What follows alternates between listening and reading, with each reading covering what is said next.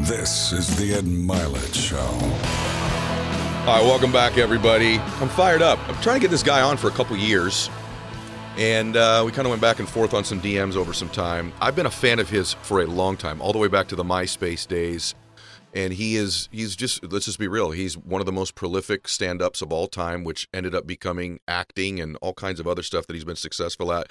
And then he's just got this special out right now called Above It All, that you can get at danecook.com.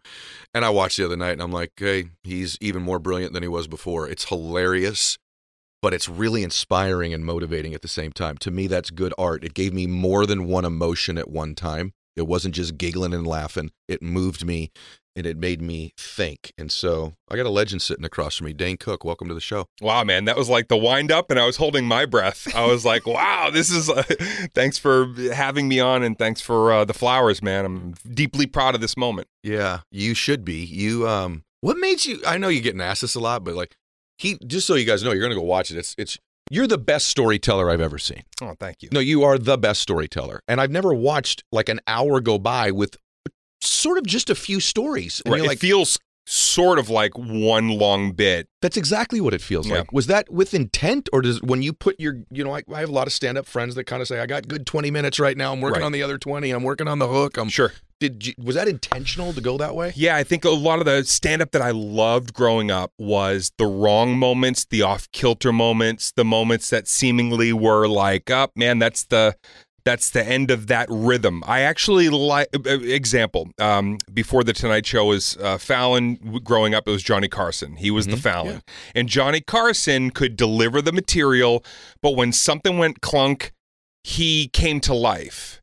And you saw something happen in the room and you felt it. That was, you couldn't take your eyes off him in that moment. And it was like, can he get back to the laugh? And of course he would. Yeah. And so I think I always looked at stand-up as, I'm never going to be a perfect stand-up comedian.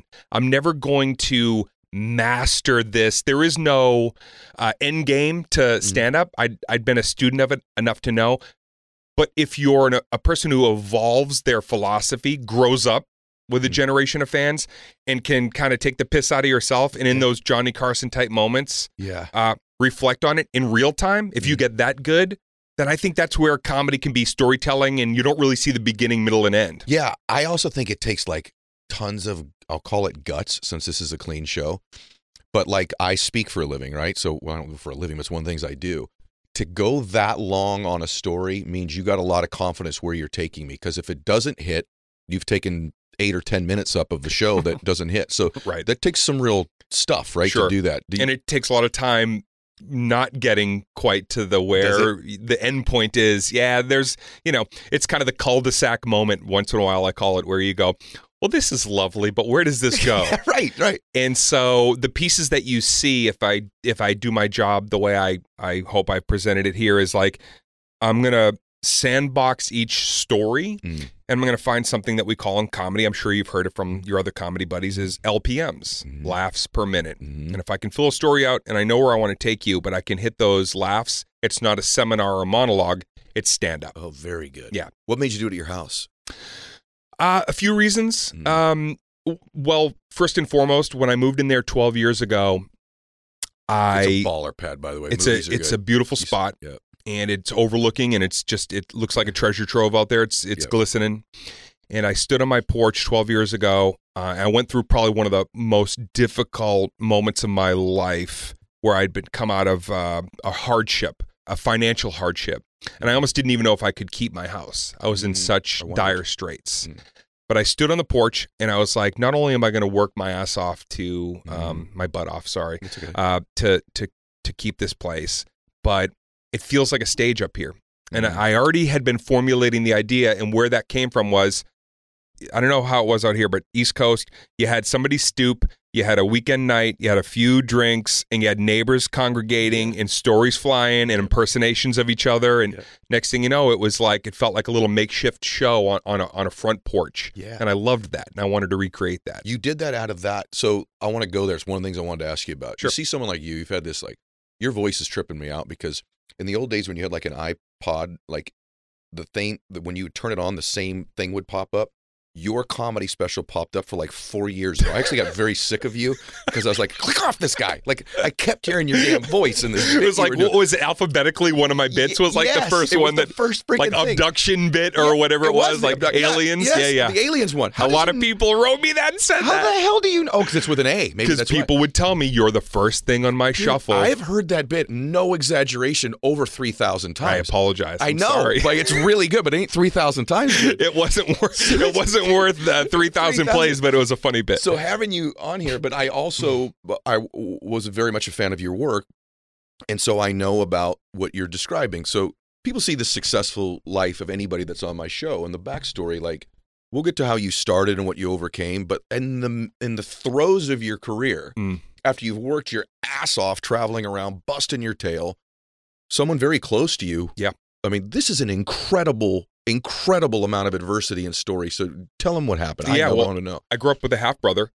in the same household, so felt like just like a brother, right? And he ended up coming and working for me as my bookkeeper.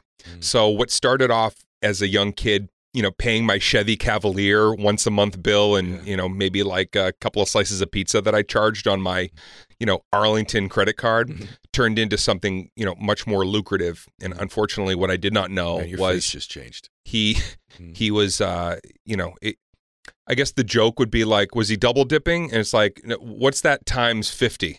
Wow. He was just, he was taking, and it was real nefarious. And it left me in a place where all those years of 16 years to become an overnight sensation, not only did it hit the reset button, but it was like, I have nothing in the till. Wow. I'm quite literally, trying to figure out, like, it was fascinating because I was like, I still have my creativity. I still have this fan base, but I don't have the monetization to just do whatever I want in this moment. It was almost like kind of weirdly starting over in the middle of my career. I call it the Empire Strikes Back saga of my life and career because it got dark. And it got so, he was incarcerated. Yeah. Oh, yeah. He went to prison for eight years. Did you all just hear that? Maria Menounos is telling me she's driving with you in Bosch. You're like, oh, yeah, my brother's there. And like you literally drove by where he was. That's right. He was at Middlesex County Jail, which I think now is torn down. It might be a hotel, but at the time he was, probably peeking out a little window in that jail in the Huskow. And that's the time that you're saying you conceived of this vision for what now I'm seeing in your special, or he was with me at the house. He was with me when I first was buying the house, and I didn't know that I really didn't have the ability. But he was telling me, yeah, you're good, and whatever he was doing away from the porch that day was like preparing for his getaway as I was preparing to buy my dream house, not knowing that I was not solvent in that moment to be able to do that. Yeah. Because you have a unique, even when you walk in the room, like you light it up, you have a really special energy. You have a success energy, whatever that is. I could, you probably call it charisma. You have that, and it's special, and you know it when you see it in somebody.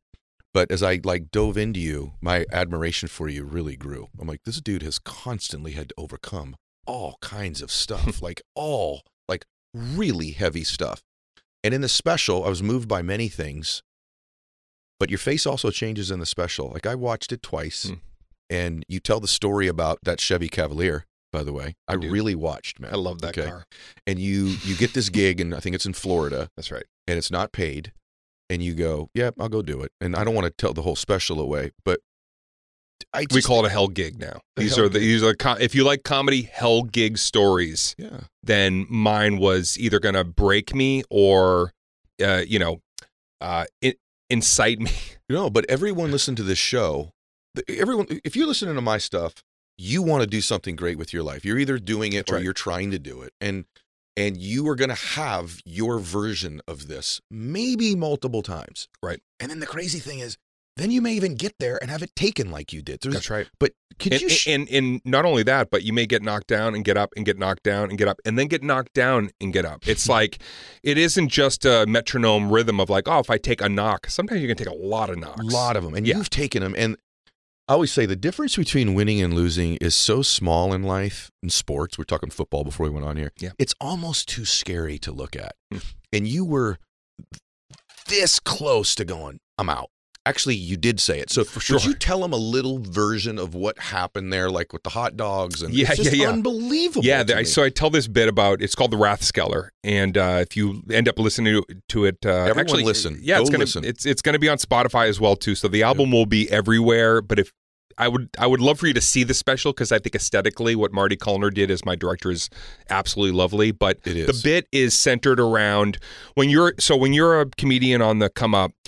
There's no dental, there's no there's no support, there's no union, there's no nothing, and you just take these gigs sometimes they might be, the middle of nowhere would make these gigs seem interesting. You're talking about places that seem like kind of insignificant, but it matters to get out on the road and build that fan base. So I tell the story of a humiliating, bludgeoning, ego destroying, maybe even ego defining, if we wanted to get into psychology of it all, moment very early in my career where I was hired to do a gig at this place called the Rathskeller. From Boston, I drove to Florida. The story I tell is probably a condensed version of a 48 hours of my life where I was really rethinking everything.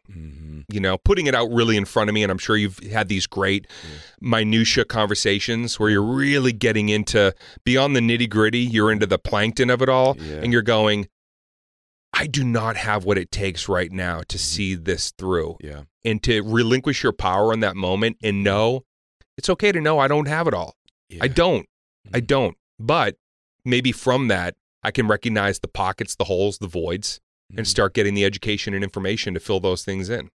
But you need to have it almost like break apart and crack apart and break you in order to go, oh, yeah, this is life. This is life. Identifying that void and going, I need material in there, not comedy material. I need stuff in there, to the adhesive, for the dreams around it to come to fruition.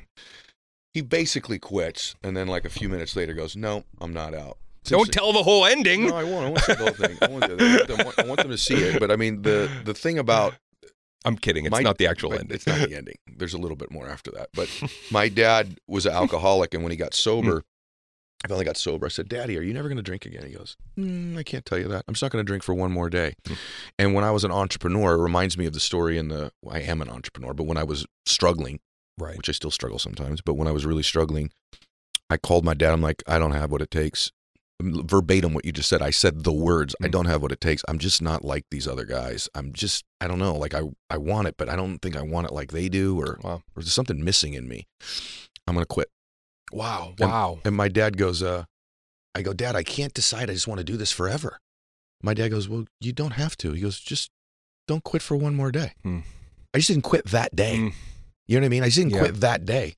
And then the next day, kind of the emotion started to wear off and my strength came back. And many times I'm like, I'm just not going to quit for today. You needed to be depleted. You almost needed to run your battery out completely. Yeah.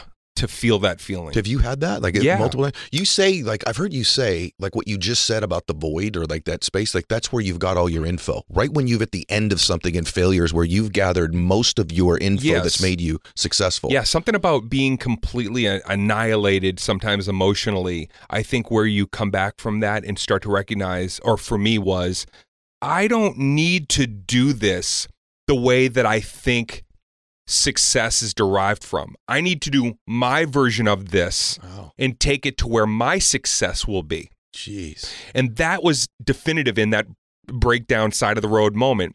What I say now, and kind of the way I put it together and what I think is kind of an interesting soundbite, is like when you're at your rock bottom, I try to tell people, don't be so fast to come up for air. Don't get the hell out of there so quick. Take a beat, look around, accept that you're in this rock bottom moment, because there's so much data and failure. There's so much wealth of information in hitting that lowest moment that when you finally come to the surface, those are gems that you've brought up with you. And you only get them at your most broken, down at the bottom moment where you're not just on one knee, you're down on both, trying to figure out like which end is up. You need it. Oh, you need that. Thank you. We could stop right now. Like, thank you for that. Like, I've done about 500 shows. I've had 5 people who aren't in what I'd call the self-help motivational field. 5 that I've said this to. you should be doing this in addition to what you do. No. Not because you need the money, because you don't. Because you'd really help humanity with it. Let me tell you who they are. It's interesting. Jim Rome, the radio broadcaster, has become a dear friend of mine, and he's starting to. Ironically, David A. Arnold, who you and I were just talking about, who sat in the seat you're in several weeks ago and is no longer with us. I said that to Leanne Rimes about 3 hours ago. Okay. Who was just here. It was one other I'm forgetting, and you. I think it's the 4, and it's you. And I've thought this about you for years as I've watched you. I've watched you on different things, and here's how I know. I'll rewind and listen to you say it again. I've watched you in various different things. I went, I want to watch, even the special. I laughed the whole time, but that's not why I watched it again. I watched it again because I wanted to be moved by a few of the stories in there. Right. It's particularly like and it's not just what you said. It's like even with you right now, even though this is mainly audio, like your face. When you said your brother, your face changed. Right. When you said that story, your face changed. So it's at that place. The other thing I wanted to ask you about is, I know you've dealt with anxiety, and I heard you say something like there's a fine line between anxiety and something else. Right, excitement. And man, I live this. So I think you say it way better than I can say it, and I'm the one in this space. So say it. What is it? Yeah, man, it was a eureka moment in my I had never done therapy as an adult, and after I'd lost both my parents to cancer within the same year. Around the time this stuff happened with your brother, too. It was 2 years before. Yeah. So I lose both my folks, and I'm still in running. Oh, thank you, man. Thank you. Yeah, I was, from that moment, I was in like run and gun moment, probably for a lot of reasons. I was not ready to accept that, my mom was my best friend. So it's like I was not ready. I'd grown a great relationship with my father also out of alcoholism, and we finally figured it out. It took us the last 8 years of his life. So I lose my folks. I'm still racing because I'm in this high watermark moment. Got the stuff that happens with my brother. Then the career starts to come down off of its the echelon. Apex. And all that's happening at the same time. And I finally realized I don't know how to be sad. My dad was an athlete. I've got broad shoulders, but my mom was very phobic and very sensitive. I got the anxiety. I got a heart in my sleeve kind of thing. And all of those things mushed together was like, I'm a guy that wants to put win in the win column, right? Like the dad. Yep. But I'm mostly like a very sensitive kid. No instruction to how to grieve and to how to accept, like, you made it and it's going to hurt because you're going to fall. It's going to be part of that. Sitting across from a therapist one day and talking about like anxiety and how I cope, put the feet on the floor and you rub the top of your legs and you put the tongue on the roof of your mouth and 8 seconds in breathing. I knew 17 minutes if I can make it through, I knew all the, the tricks, the life hacks. And he said to me, do you ever think that maybe in one of those moments where you're feeling really scared that you're actually anticipating? And I said, almost like there's a fine line between my anxiety and excitement. And he said nothing. But when I said it, it was like meeting myself. Yeah. I recognized something in me that was like more apparent than even some of the other things I'd put on to show people. Yeah. And it was in that moment when I walked out of there that I subscribed to that, and I started to investigate, hey, you know what? Maybe there are times in my life where I'm not scared, but I'm fooling myself into thinking I am. And why is because I think a lot of people, and I'm sure some of your listeners will understand, knowing you're going to succeed is scary. Yeah. And it's hard to go in what I said on the Bert Kreischer podcast. It's hard to say, I'm going to win. It's scary to say that. It's really putting yourself out there. But and I know that when you're feeling it, you have to, you got to run for the touchdown. You got if you were in sports, you'd be like, give me the ball. Yep. And I don't know why in society, I think we're in this place where it's not always, we're not always allowing ourselves to say that person's, they're sparkling. Yes. And let's let them have it. Yep. Let's let them go. We don't have to equalize all the time. Sometimes you feel behind everybody, and that's okay to feel like I can't keep up. And sometimes you're ahead. And in anxiety and excitement, I started to learn, I have to identify if I'm anxious. I need to be able to tell you and say to you, hey man, I'm feeling like a little scared today. I'm feeling like, and be able to do that. Yes. But I also need to be able to say to you, man, I'm really gung-ho. Yeah. I'm really feeling it. And now I can separate those two things. Yeah. And it's easier to compartmentalize my reaction to those things because I know better who I am from them. It's the best thing I've ever heard, man. Like in my first book, I call them the butterfly moments of life. Yeah. I got butterflies when some dude wanted to beat me up on the playground. Right. And I got butterflies when I thought I was going to get a home run in a baseball Yeah, game. yeah, right? And I've learned that in those butterfly moments, I've identified them as the butterfly moment is the universe, God's way of going, something real special could happen right now. And I've actually, like when I go speak, if it's a big stage, there's 15,000 people, I get the butterflies. I used to go, I'm scared. I'm scared. Now I go, I think I'm excited. That's right. But I didn't use the word excited until I saw you say it. Right. But to me, I call my first book, I call them these butterfly moments. I also don't want to live a life with no butterfly moments. You're engaged. Yeah. At some point, this sounds corny, but she gave you those. That's right. Maybe she still does. In fact, I think sometimes how you know it's the one is the butterflies continue past the first or second date. Right? Great identifiers of where you're supposed to be. Isn't it? So that thing, that anxiety thing that we call anxiety or fear, a lot of things with parenting is caught, not taught. Like I didn't turn out like my dad, but we do inherit our parents' emotions a lot. Right. Maybe not their behaviors, maybe not their career, but we do inherit their emotions. My dad, till the day he died, he was a stud, but he would always say, I'm 45 years old. We have a great conversation. Hey, be careful. He would finish every call, every meeting. Hey, be careful. What the am I being careful about all the time? What is it's embedding in me. There's lots of things to be afraid of in life, but you don't do that as a parent intentionally, but it happens. So I just think it's like, that's why I tell you should be doing this. It's like, and I do. I mean, it is in my stand-up. I mean, part of it it's like I've figured out a way to not shield a real emotion, even though there's comedy happening around it. Yeah. So there are definitely parts in the performance where I like to say now, like, I didn't expect that.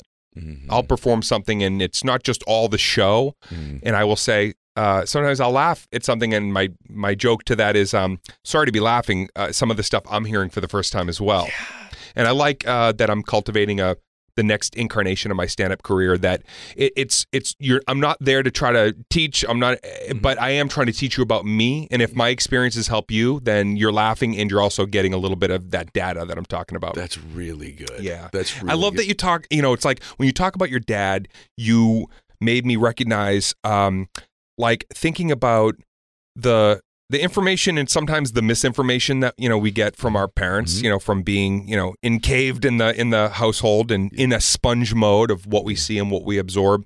And yet, isn't it's interesting that sometimes, I think maybe as men, and I'm just, not trying to narrow it, but maybe men and women, but I think sometimes as men, like we take those things that we think, are the signs of being a provider or being and with my dad, I was fortunate to have my mom always in my ear and saying, be the best parts of him.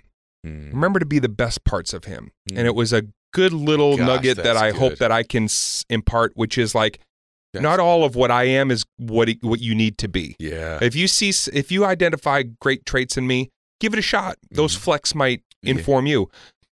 But you don't have to be me, and you don't have to be what my life is. I'm going to have more fun being able to watch you. And I don't know if our dads or my dad really knew how to articulate that. No, my dad definitely didn't.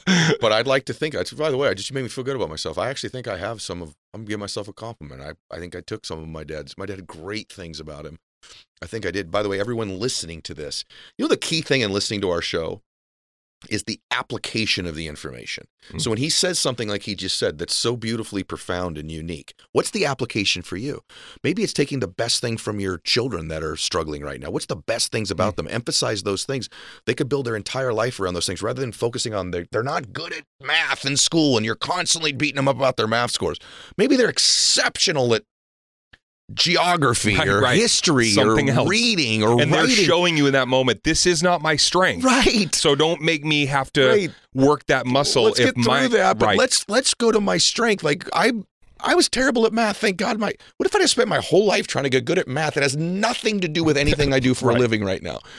Speaking of, do you know what the best advice your dad ever gave you was? Whether it was on purpose or not, does something come to mind? Yeah, it does. I know the worst and I know the best. So the worst was he told me not to go into the business, and it ultimately made me, pretty wealthy. So that was bad advice. Okay. But this may sound super corny, but my dad taught me to not. My dad was very liberal, and a beautiful part of him was not to ever judge somebody that you don't know what the cross they're bearing. So that my dad was that dude that no matter how drunk he got or whatever he did, if there's everyone's getting money, if they're homeless, everyone's getting something we gave there. I'm not a highly judgmental person because of my dad. I love all people because of my dad. But even when someone would misbehave or be rude my dad would go, you don't know what they're going through. You just don't know. And I've been pretty good at pausing in my life to do that. What about yours? Oh boy. He had a few gems, but I think the one that always stays with me is he once said, he said one time, nothing attracts a crowd like a crowd. In other words, like building up my fan base early on. Ooh. Nothing attracts a crowd like a crowd. I think we were walking through like Faneuil Hall and we saw a few people like getting ready to watch somebody entertain and maybe do like some acrobatics. Or he turned to me and said, just remember that. Nothing attracts a crowd like a crowd. So I took that early on. But he also said something, and I know he didn't intend for this to be as instrumental. He once said to me, you should do more college gigs. This is when I was like first starting around Boston. Those were good pieces of advice. But early college gigs, and no money. Like you show up at a cafeteria and you're like, you're like fodder for while they're eating their snacks. And then you look up and there's a comedian there. But he said, you should do a lot of college gigs. And I was trying to be a club comic. I thought that was the cool road. Yeah. And I said, why do you think I should do a lot of college gigs? And he said, I believe the things that you discover in your college years are the things that you take with you for the rest of your life and you want to keep close. In other words, like the happiest memories of maybe what he looked at as maybe some of the best times of his life. Up in the prime of his life. And to go, oh wow, if you always have that group, then you might always be able to pay the bills because that's a group that will want to grow with you. And so that's when I started saying, I want to grow up. I want to grow with a generation of comedy fans. I don't know if I'll take it beyond. I don't know where I'm going to go, but I do know I want to grow up with this generation of college 4 years. You were that intentional about it? Oh, yeah. Yeah. I was like, man, I at 15, I felt like I was already, I was watching Oprah every day with my mom and having deep discussions about like, why are these people behaving and why that philosophy? And the key to comedy, curiosity. And I was a curious kid. I was curious about even why I was the way I was. And so I always kept that. Leanne Rimes was sitting right here 2 hours ago and said the key is curiosity. Oh, wow. So this success leaves clues. By the way, I watched Oprah too. Now I have a show that's like that called Change, my own show. Yeah. Same thing. I'd ask my mom. Quick plug. Where do I get to experience on that? Nosy. Okay. On Nosy. Streaming on Nosy right now. Thank you. Streaming on Nosy. Speaking of incarnations of you and your intention, so you all know who Dane Cook is, but you may not know how you know Dane Cook. You were the first, like real pioneering on branding, on social, on MySpace. Was that intentional? And what would you say to someone who is social brand reliant right now? Any tips on building one and any warnings about doing one? I'll tell you the key. Because this is the king here. The key then and the key now, even though, yes, there's algorithms and there's maybe corporate entities and there's, trends and there's a lot of malarkey. What worked for me 20 years ago and what I now like to say, it was TikTok 1.0, which was MySpace, the first kind of real, that and Facebook, is as true today, even though there's a lot of noise and distraction. And what worked for me 20 years ago that didn't work for several other comedians and maybe some musician friends was they'd set up a page and they had cool stuff on it, but you have to have soul. Even in the digital realm, you got to have soul. You got to figure out, how can I put some real heart and soul into this static page with some videos or some cool font or whatever, however your aesthetic, however you present, you can make it look fancy schmancy. But you got to put some truth in there. That's what resonates with people more than anything else. Even if it's absurd truth, even if it's like irreverent truth, if you're speaking your truth, you will find you're polarizing. And that's good because you'll have definitively person on one side say, I love this. And then you'll definitively have somebody on the other side that can't stop watching you because the truth is an aphrodisiac. And they want to come in and they want to counterpoint with the people on that side. You want that. So if you don't have heart and soul in your space, then you're gonna see the numbers languishing. You need that. Okay. Is there a danger in it? In other words, was there a part of you that goes, I'm glad I did it? You probably would not. The danger is derivative. Meaning don't be derivative. You're going to see something that works once. God, and unless you're in the business of making one red hat with one green feather, and that's all you make, and that's the aesthetic, then you're going to pigeonhole yourself quick. And so I think with truth, because truth is ever changing and you're ever changing, and as a person you're ever changing, your experiences, be that in the digital realm. So good, Dane. Allow people in, even when it's like, oh, this is, it's hard to give your power to people. Like, Yes. I know that you've talked about, like, you give your power to somebody else, and man, it's terrifying. Yes. Because, like, what are you going to do? How are you going to hurt me? The inner child in me, the person that you know I have failed. You know what broke me in my career. You could easily hit that switch and bring a lot of things that make me want to regurgitate. Gosh. But because I own all of it, you can't hurt me with it, because I accept my truth. I accept all the bad things happen to me, which is the conclusion of, in your page, in your digital presentation, if you're not derivative, if you can stay present, zen, whatever you call it, nothing's ever falling apart. It's only falling together. Adopt that, keep that, and be truthful and love what you're doing in there. And that's going to give your page soul. And if you have soul, people swing through, hang out with you. Every interview we do, when I'm listening to someone talk, I go, okay, that'll be the social media clip. Dude, I'm so psyched. It's like Minority Report. You're editing and seeing that. I love that, man. The problem is, I don't mean to be blowing smoke at you. Like, every damn thing you've said so far would be the clip. Like, I'm serious. Like, have you always been, your IQ this high? Have you always been this? I don't know what my IQ is. I just know that, like, I am a passionate person, and sometimes I ramble, but my curiosity has led to some definitive understanding at now 50 years old. I want to just be straight up, no nonsense, 24/7. So you got me on a good day. Yeah. Because if I came in here feeling like downtrodden, I say, man, I need some pick me up today. Yeah. Maybe you have the advice that I don't have, but like, I'm going to listen more than I am going to jabber. Yeah. Well, I'm glad that I would take you on either day, brother. And I'm here for you on those days, by the way. I mean that too. You're moving me. So speaking of that, like opening yourself up to criticism, this man became hated to some extent. And even by peers that were jealous. I've had mutual friends of ours tell me, you know what? I feel bad. I didn't like that dude for years. And then I got to know him. He's a wonderful guy. Right. You know what I'm saying? I've had those but same conversations. You moved so far in front of the line. Yeah. So there's all these dudes that went off-putting. It was off-putting. People went the traditional, whatever that was, and you found a path that was yours. Right. Everything you just said, you did. That's why it's so powerful. What he just described, he did. The thing he said earlier about success being looking one way, this is the success my way. Yeah. So he found his way, and he just went, boom, he's filling arenas up, and there's these guys that are great comics, but they're still doing clubs for 150 people. And you took a lot of criticism. Right.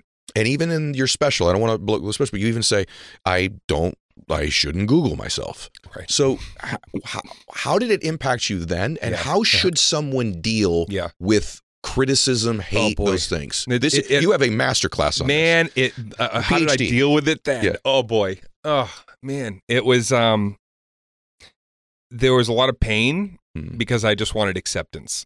I was still the kid who, I told you I was like running. Like success had me like on a tear. And then after a little bit, I remember exactly what the moment was, or realizing, oh my goodness, like I'm more that kid than I ever was before. And all this success and all the adulation and all the good stuff that comes with it, nothing was ever going to fill the void. Larry Moss is a great acting instructor. I had an opportunity to have a seminar with him, a private one-on-one.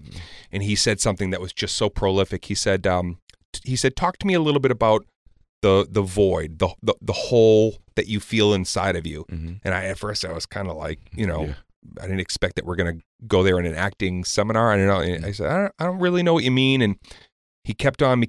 And then he finally said, that emptiness that you feel, that you take with you from when you're a kid. He said, what would happen if you stopped trying to cover it with things? What would happen if you stopped trying to keep it behind you? And what would happen if you showed people that void? What would happen? And I went on stage that night and I started I started the show in a way that I never had, which was I'm going to tell people at the very beginning when I greet everybody how I truly feel. Again, that thing about soul and truthfulness, because then the rest of the act is going to take on a different vibe. Because now you know when I said, hey, everybody, I hope you're having a good night. I'm having a rough day, and I could get into it. Like, whether I did or didn't, I'm starting with an instant moment of truth. Yeah, I'm not putting on a facade. Yeah. It's not showman, da-da-da-da. Yeah. I'm telling you something real. And I think from that moment when backlash started to happen, my initial feeling was I was in such pain because I wanted the acceptance, and I think I thought that show business, or specifically comedy, was going to be like athletics, athleticism. My dad was, into so many sports, and I thought when you win, maybe it's going to feel like you win for everybody. And I thought I was winning for everybody.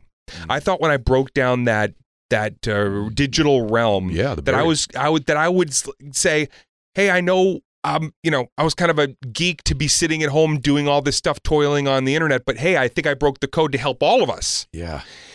And it wasn't received that way. It was received from a lot of people in hindsight who would share with me, like, man, I'd be on the road and all morning DJs would say, is like, why don't you be like Dane Cook? And it was me saying, like, don't try to be my success, when I was saying, like, you realize your success isn't the path that you think you need to be on. It's taking that and making a unique path. Well, I was that unique path that other people were being told, do what he's doing, and that didn't sit well with a lot of people. It didn't, brother. Yeah. Did it affect your confidence? Not on stage. I'm a pressure player. What does that mean? That means that the one place, even from the very beginning, as a kid who felt so very insignificant and empty and was real hard on myself, something when I got on stage was like, it felt like I'm in real time, when everywhere else I feel like very out of sorts and very kind of lonely, or a wallflower, or no timing. And I think I got that from my dad. Athleticism, ready for the ball. Give me the ball. And in that moment, and it was the one place that it didn't break my confidence. But in my personal life, I went through a real topsy-turvy time, not feeling like, oh man, I thought by breaking through it would bring all the kids in the schoolyard to love me. I think that, like, when you're on stage or you're doing something you're called to do or great at, it's a moment of like full presence, and you don't have the luxury of worrying about all these external things. At least like when I'm speaking on stage, like you have to be fully present when you're there. Right. And I think somehow the other stuff, all my insecurities sort of disappear in those moments. Yet the minute I walk off, yes. How did I do? I'm back to being that kid again. Love me. Tell me I did well. Was that okay? Where did I screw up? Right. I don't know. Do you do that when you get off stage? I'm very insecure when I'm finished. When I step off stage, almost immediately, my heart rate starts to decrease. I have a really good resting heart rate, by the way. It's like 65 all the time. Okay, that's good. And I step off stage, and by the time I get from the stage, this is like this even in arenas. By the time I'd get off stage, 20,000 people, and was in my dressing room, my tea was ready with a little honey, and I'm very chill, and I'm zen, because I know it's like I'm back to being that regular human being. I never chased the party after. I never needed that adulation after the show. Didn't? Never. I used to watch you thinking, this dude's so good looking. When Dane walks out, it's like, woo! It was crazy. Crazy. Yeah, and a lot of women and a lot of like that thing, this the attention. Dude is going ballistic the minute he walks off the stage. That was not true? Well, I was probably having at it in the after party with my friends, but as far as like, I never needed the adulation. The high of the stage is something that I know is only in one place, and I don't try to look for it or find it anywhere else, and it's just right there. Okay, if I'm pursuing a dream, I'm listening to Dane Cook right now, someone who achieved his dream. Right. And I ask a lot of people this. By the way, everyone listening, are you starting to see a theme with successful people that are on the show all the time? Did you hear what he just said about there's this void I'm trying to fill, there's these are you seeing a theme here? Here's the theme. They're you. They sound a lot like you, don't they, when you get them behind a microphone and they're not on stage and they're in an environment where they can tell the truth. They've had adversity. They've had haters. They've had setbacks. They've had insecurities. They've had strange upbringings. They've had people around them hurt them. They deal with the emotions you deal with of fear and anxiety. Isn't this interesting? They're you. And the reason it's so important that you accept that is because if they were superhuman, that would give you a cop-out to not making your dream come true. But because now you know they're just like you, there's no excuse for you not to make your dream come true. That's why, like, some of this hero worship stuff that you get when you go out or I get, it's enjoyable to feel, but there's a part of me that's like, I'm not any different than you, and I don't want you to think it because that gives you an excuse not to win. Now, what I'm wondering about you is... By the way, I said nothing because that's the clip from the show, dude. No, that was like, yeah, man, that was it right there. I don't want that for people. Now, I'm curious, though. You caught your dream. Be honest about this, please. I know you've been honest the whole time, but like this is a hard one to be honest about. Okay. Was it or is it what you thought it would be and or / worth it? It's what I thought it would be, where in the rare air moments of success, when you see something hit that like plateau that you're like, man, this is exceeding my expectations. And I always set high expectations. Where it meets it for me is how you can give back when you have that light on you is awesome. And my favorite part of fame, when I'm in a moment where it's like the ebb versus the flow, is when I feel important, I get to make other people feel important. And to be able to, like, for example, like when I first broke through and I could do stuff with Boston Children's Hospital, a place that I was when I was 4 years old, they helped me through some stuff. And to be able to go like, oh, now I get to take some of that light and illuminate over there. That's the best part. When you're not in a famous moment and you're not getting invited to those things, for me, where I go to is not like, oh, I'm not in vogue. Where I go to is like, I feel like if I make it better right now, I could help more people. And so that's always a driving factor for me. So when I met fame, yes, all the fun and the cool factor in like, rubbing elbows with my heroes and most of them being cool. I don't think I met too many people that like, so for a number of reasons, I can say definitively, like when you're charging towards success, when you get there, a lot of what you hope for it to be can and will be there. Then there's some prickly parts and there's some bad contracts and stuff that in business are going to be like a little bit of like a poo-poo moment. But for the most part, loved the experience of being kind of in that inner circle. Okay. And what about tying your identity to it? Meaning, inevitably, there's peaks and plateaus and valleys and everything in life. We're going to talk about your relationship in a minute, if you don't mind for a second. But I've been in a long relationship. There's peaks and valleys and plateaus in careers, in money, in notoriety, and these other things. And I think it's how you deal oftentimes with the valleys of your life that really will probably determine the quality of it. Sure.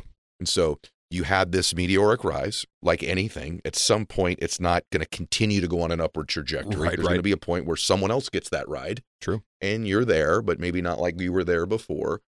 What was that experience? Like I asked Sebastian, because he's on that. Right. I said to him, actually on the show, I said, are you afraid it's going to go away? He goes, yeah, I'm afraid it's going to go away. And of course, he works his ass off to make sure it doesn't. But in his case, and he would be the first one to say, there will be a point where it's not quite what it is. The zeitgeist moves on. And there's like, you're always going to have your ability to create probably something new and exceptional, but like what it was will not remain. But it could be even better though, right? Sure. Like I think your work is better. I think it should be, and it always will be if you're putting yourself in the right place. Maybe it's because I'm a different age, but your work impacts me on more levels now than just laughing before. Right. So, but what about this notion of, I think a lot of people tie their identity to just the external. I'm a mother. And so if their son hits 3 home runs in a game, they're real happy and proud. But if he's 0 for 3 or getting D's in school, they're not. Or their money or their fame or their career or their body or their looks. Right. And there's a danger, I think, in that. So did you have a little of that, and did you have to find your identity? And I know you see it in Hollywood. Out here a lot. Like there's mainly their identity is tied to their notoriety or career. There was, again, with no playbook, and there's nobody like, hi, I'm your liaison to fame. I'm going to help you. I'm going to help you work through like the columns that you want to, keep strong, and the things that are somewhat fabricated, or maybe you're not ready, so you fake it till you make it. I was, again, fortunate, maybe had a great angel on my shoulder. When I first was putting myself out there on social media and seeing that it was working, I changed the banner of my first DaneCook.com page, which is still up today. And by the way, above it all is on there. Good. The first banner, I created like a little HTML code banner. It said, if you're interested in my comedy and career, I said, please don't follow me if you're not a fan of risks, because I plan on taking a lot of them. And I gave myself permission right there to change and evolve and not be Johnny Bravo and put on the same facade or jacket. And I knew that also meant, oh, wow, I'm letting people know that they're going to be able to call me out on that moment and be like, oh, you're changing. You're different now. And I did get a lot of that. And you know what? I wouldn't have done it any other way. It's probably the best thing I could have done, because where I didn't have the education of truly who I was or what it meant to be not in the public eye again, full circle back to like who I really was, that at least prepared me to go like, well, nobody's ever going to be able to say I'm a phony, because even though I wasn't always ready for moments, and even though I was like ragtag sometimes, what you see is what you get. It was the Johnny Carson. In between the jokes, you got to know who I really was. And I'm proud that I got to do that. And I would tell your listeners, like, if there's one thing that you want to always rely on, is that you're going to look in the mirror every single morning. And that's the judge, jury. That's that all the intel and information is already right there. Your whole day is in the look you give yourself. You brush your teeth, do you look away? I used to. I'd look away once in a while. I just said that 2 hours ago. Really? Yep. Yeah. Do you get up? Do you Gosh, you're amazing. Do you smile just for the sake of being awake and alive? I do. Remind myself, got to stay grateful, got to have gratitude. I'm a welfare kid out of Boston. I've had something, nothing again, something, it maybe again. But the prospect of your day is delivered to you right in that moment of looking yourself in the mirror. That's it. So start with some affirmations. Or I still do. I learned it. I never had to go to AA personally. I've never had a drink in my life, but I attend a lot of meetings. I love them. There's a lot of truth in that room. Yeah. There's a lot of brave people in those rooms. Grant me the serenity to accept the things I cannot change, the courage to change the things that I can, and the wisdom to know the difference between them. I say it every day. Start your day off with that. I'm just looking at you like, what in the, bro? You're remarkable. Oh man, you're not great at that, by the way. I've watched you a couple times. You're remarkable. Like, as a man, you're obviously very talented. You're very funny. You're remarkable. Like, you're literally right now, you're a performer, and you are sitting here changing millions of lives potentially. Oh man, I just want to make people feel good. Yeah, and sometimes, like, I know the feeling of not being able to breathe, because you're like, I'm trapped. I'm trapped in this life where I don't know what my path is. And I know that feeling. And hopefully somebody can hear this and be like, I'm not trapped. I believe that the obstacles and the hurdles in our life they're not there because you ran into them. I believe you went towards them because that's the exact thing you need to break down and get past. That's so good. I really believe that. And I got to shout out my mom, because we've talked a lot about my dad, but I really want to say something, a moment that resonated me. My mom took me to see E.T. when I was a kid. It was at Christmas time that E.T. came out. Took me to Fresh Pond movie theater. Yes. Over off Route 2 near yes. Lanes and Gates. Yes. She took me over there, and we went Christmas shopping, and she had like Christmas gifts for me and for us that she hid in the bags and put in the trunk. And then we went and saw E.T. And I loved it. I was like, I was just mesmerized by this movie, right? Yeah. Of course, we all were, but I didn't know what I was going into, and the music and the story and Elliot and this whole thing. And we left the theater, and I wanted to talk about the movie because I was just so lost in it. And we sat, even though it was winter, we sat for a little in our bundled up coats outside on the stoop. And I remember it. I can see it. I see how cold we were, but I was, just on a little tangent, and we sat, and it was even a little wet from the melted snow, but we sat there, and she was answering questions. And I said, where is that? Who made that? And Spielberg, and all these things I'm asking. And she's trying to help me to like, well, it's they make the movie and they do this, and, you got to write it. There's a writer.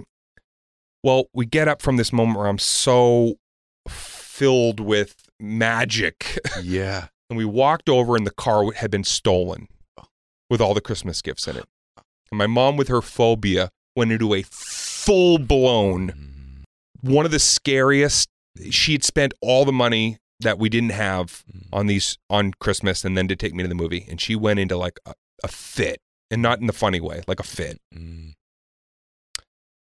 we went from this thing of like enchanting entertainment to like being so sad and broken. And it happened like that. It went from that moment and 10 steps later. And I think that defines everything even today. I think everything in that moment was like, that's life. Yeah. Fun, funny, scary, sad, tragedy. And then she made a joke on the way home. Somebody finally picked us up and she said something funny, and I hope that jacket wasn't their size, whoever stole it. And she said something and we laughed, and man, it's like from my mom, that's all I ever wanted to get to in my career, is a place where I could go, man, I hope I can just give information in a way that's either useful or funny. Gosh. And that's the guy that's sitting here right now. Yeah. Can I be useful and funny? And that tells the kid inside me with the little void and that's it. That makes me feel like, oh wow, I can have moments where little flecks of my day where I feel like of purpose. Yeah. Can I answer it for you? Yes. Yeah. No, I'm feeling it. You're like the synergy that we're creating here. I feel like people are listening going, I'd like to be a part of that conversation. It's insane. You can. It's insane. You're the best storyteller, dude. There's a special in you, no pun intended, which we'll talk about last, but like you're entering. I love watching someone step into like their next level. Yeah.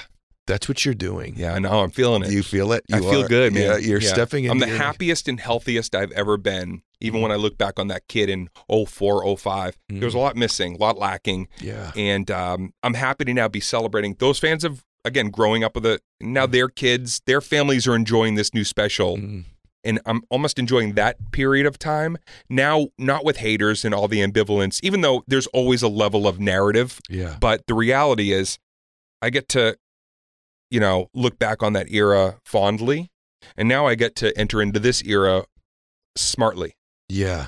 There's a convergence of your talents and gifts with your life experience that are converging right now. I think so. That's what's happening. Feels and there's a part of your spirit that was always there that was going to be receiving this, that was preparing for this time. It's like really obvious to me. It's kind of like I'm watching you. You watch my face a couple of times. My people on audio wouldn't know, but I can feel my jaw drop a couple times here. I want to ask you a business question. A couple things last.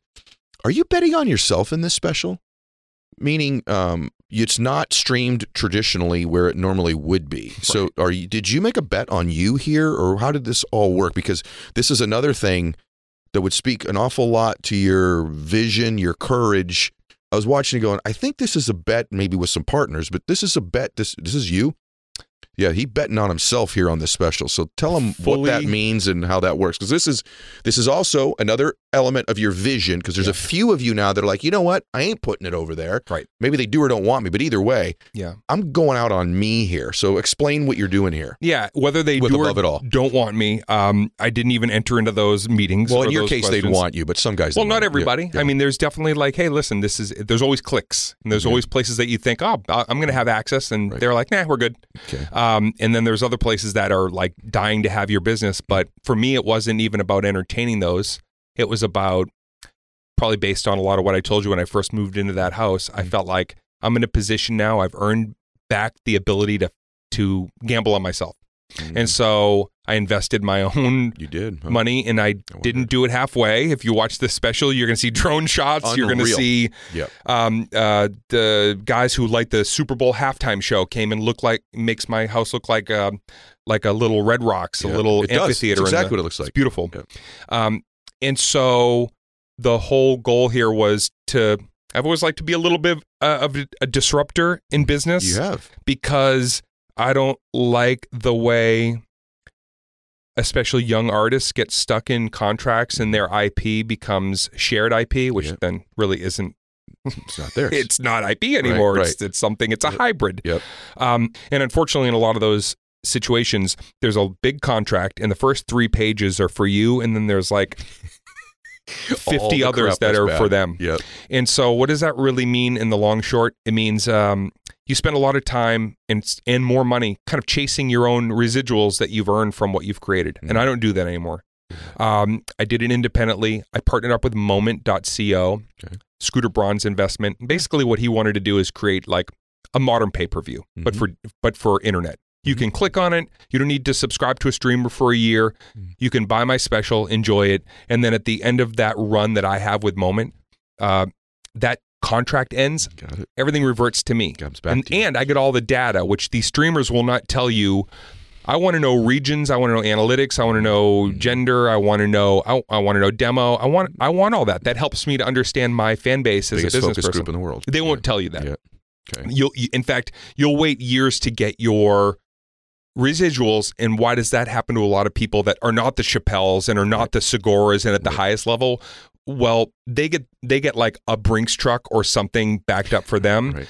But everybody else is dealing with waiting for residuals that they may never get. And why are you waiting? It's because it's in the streamer's bank account. And guess who's getting the interest off that? That's right. Okay. Right. So for all those reasons, I say no. Good for you, brother. And I've put out something that I think is the best of me. And I'm taking a gamble. I'm taking a chance. And I'm hoping that people like yourself see my spirit and are just very entertained, because then I'll recoup. And if I recoup, then I get to, drum roll, invest in the next thing that I want to do my way and hopefully bring people something else that's pretty cool. So you guys got to hear that, right? It's above it all. It's DaneCook.com. And let me tell you guys something.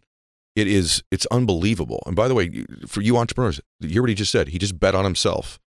And it's really rare in this space that anyone's doing it. There's like a handful of you that are trying to do this right now.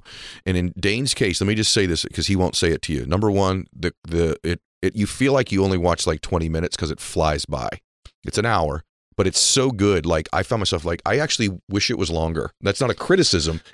That's how art should be, right? But zips. It's that good, right? So there's no lulls, number one. Number two, it's cutting edge, so it's visually stimulating too. You're not just watching a dude. The drone shots, I want to give it away. I just want people to see it. Sure. The drone shots, the staging, the lighting, even the little flick to your producer in the control room where you can see it. Like every little Marty Collner. Every little thing you did there, brother. I'm like, this is genius. So right somebody had said, I'm glad you brought up Marty, because I do cut to Marty in the sound booth. Yep. And the reason somebody said, well, you can't do that in a comedy special. I said, I don't want this to just feel like a comedy special. I want this to feel like maybe this is what a comedy special can be. Yeah. This felt like an award show where they cut to the booth and there's the director directing the show. Yeah. And I'm on the screen behind him as Marty's like cheering. It really feels that way. I got to put the legendary Marty Collner on camera. Yeah. And he managed to put me in the background on the TV, so I'm never not on frame. Oh, you're right. You are there. It was a happy accident. It's right there, like over his shoulder. We're having a lot of fun with this, and it comes through. Well, guys, there's several million of you. Go support it. Go see this. It's real, guys. It's like that's why Dane's here. It's like he's obviously here to serve you. He served you for the last hour. If you go see this, you're serving him, but you're really serving your family, because you're going to laugh, and there's nothing in the content that I wish we could get into it, because there's just some lessons even with the stalker story, but we're not going to go there right now. The last thing I want to say, I want to ask you about, because you did say it's the happiest you've ever been. You're in a relationship. The other thing you do, I don't know if you're willing to do it, but like you're in love, but you poke fun at yourself too, dude, because well, every comic has to, relationship humor is always in there, and I've always had so much relationship stuff, good and bad, in my routines, that I thought I need to talk about love. I need to talk about this relationship. I think the hardest I laughed is the part where you said, and if you want to tell a joke here, because my girl, just so we understand, I still call her my girlfriend, but my fiance, we have an age difference. There's an age difference. Yeah. Where have you been all my Don't give away the punchline. That's one of my favorite parts of the whole show. I talk about Kelsey and I. And by the way, a lot of those jokes, the great thing about being with Kelsey is, because people go like, does she like these jokes? I go, like these jokes? You should hear the jokes that she makes. Yeah. She has a savage sense of humor. And she's, I knew she was the one. And it sounds goopy, but I'm just so happy, man, in my life. Good. Something I always wanted to contribute to the other side, which I felt like I'd I got to visit a lot of rare air in my life, and I'm grateful, but I never really felt like I had that right relationship that I'm like, this is something that I can put into my home life that feels as gratifying just for me and this other person. So Good. I'm there. You deserve it. Thanks, man. And you've made a lot of other people happy in your life, and you deserve to be happy, brother. Thanks, bud. Thank you for doing this today. Oh, man, I hope let's part 2 it. This was really good. I would love to part 2 it. Yeah. This was really, We'll really do it beautiful. again in a couple months once it's been out for a bit, and Okay. like we'll get some real great, feedback from people. Like, let's see how it moved people. Okay. Guys, go support it. Go get Above It All, DaneCook.com. And by the way, while you're doing it, go grab The Power of One More in my book. Go to Nosy, See Change with Ed Milet, and support that show as well. You guys go follow Dane as well. You can tell you're going to get not just laughing, but you're going to get life strategy and something that'll move you as well. Everybody, thank you. Dane, thank you. Ed, grateful for you. Thank you. Share this with everybody, guys. God bless you. Max out. This is the Ed Milet Show.